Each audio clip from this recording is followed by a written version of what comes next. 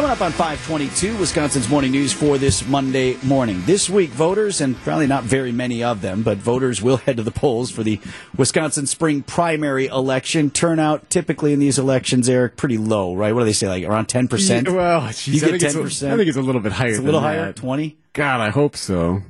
I'd say 20 to 25 would be a good guess. Expected to be somewhat elevated this year, as we do have one statewide race on the ballot for people running for state Supreme Court justice in a race that will determine the balance of power on the court. You have two liberals running, trying to flip the majority, Judge Everett Mitchell of Dane County, and in Milwaukee County, Judge Janet Protasewicz. On the conservative side, you have former Supreme Court Justice Daniel Kelly and Judge Jennifer Dorough of Waukesha County.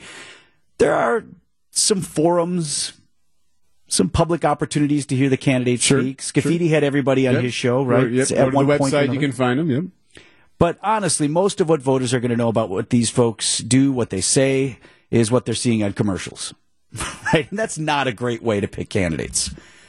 So, and that particularly becomes the case as the field is whittled down to two, as it will happen after Tuesday. So Eric's raised the point, he doesn't think they should run at all.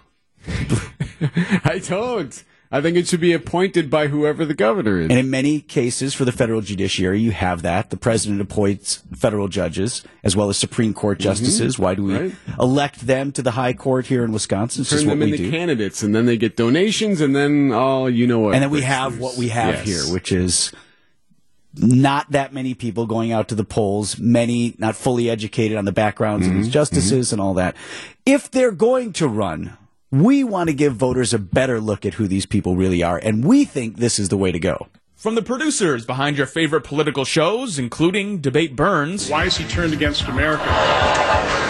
That's a burn about a burn. That's a second-degree burn. And Candidate Feud. Name something politicians did that sucked during COVID.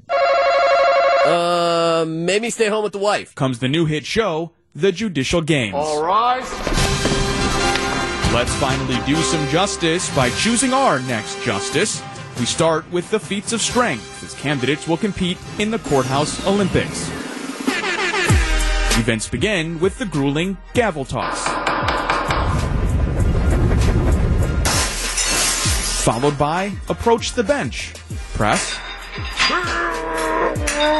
and badgering the witness. Our top two candidates in the feats of strength then move on to Judicial Jeopardy.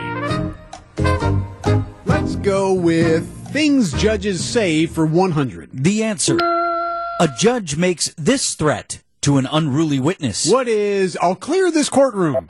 Sorry, no, candidate 2. Yeah. What is, I'll hold you in contempt? That is correct. Candidate 2, the board is yours. Okay, let's try bailiffs for 200.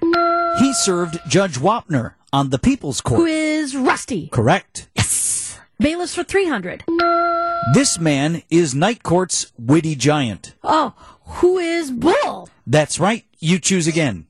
I'll take Courthouse Cinema for 400. The answer: he can't handle the truth. Who is Colonel Jessup? No, that is incorrect. Candidate 3. Who is Caffey? Lieutenant Daniel Caffey. Yes, that's correct. Great. Let's stick with Courthouse Cinema for 500. That's the Daily Double.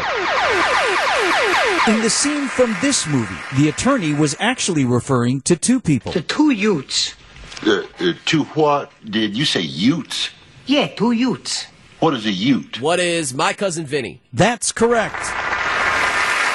The Judicial Games culminate in a final freestyle event, allowing each candidate to show off a unique courtroom skill. Okay, so my talent is, I'll call it Judgment Drumline. And essentially, I use multiple gavels to bang out the beat. For the skills portion of the competition, I will steam 7 judicial robes in under 2 minutes. I can show you my skill, but it has to be in chambers, if you know what I mean. And tired of those same old platitudes at the debates and still Rotary Club luncheons? Let's see who's really got the Constitution to be our next Supreme Court Justice. The Judicial Games coming in February to WTMJ.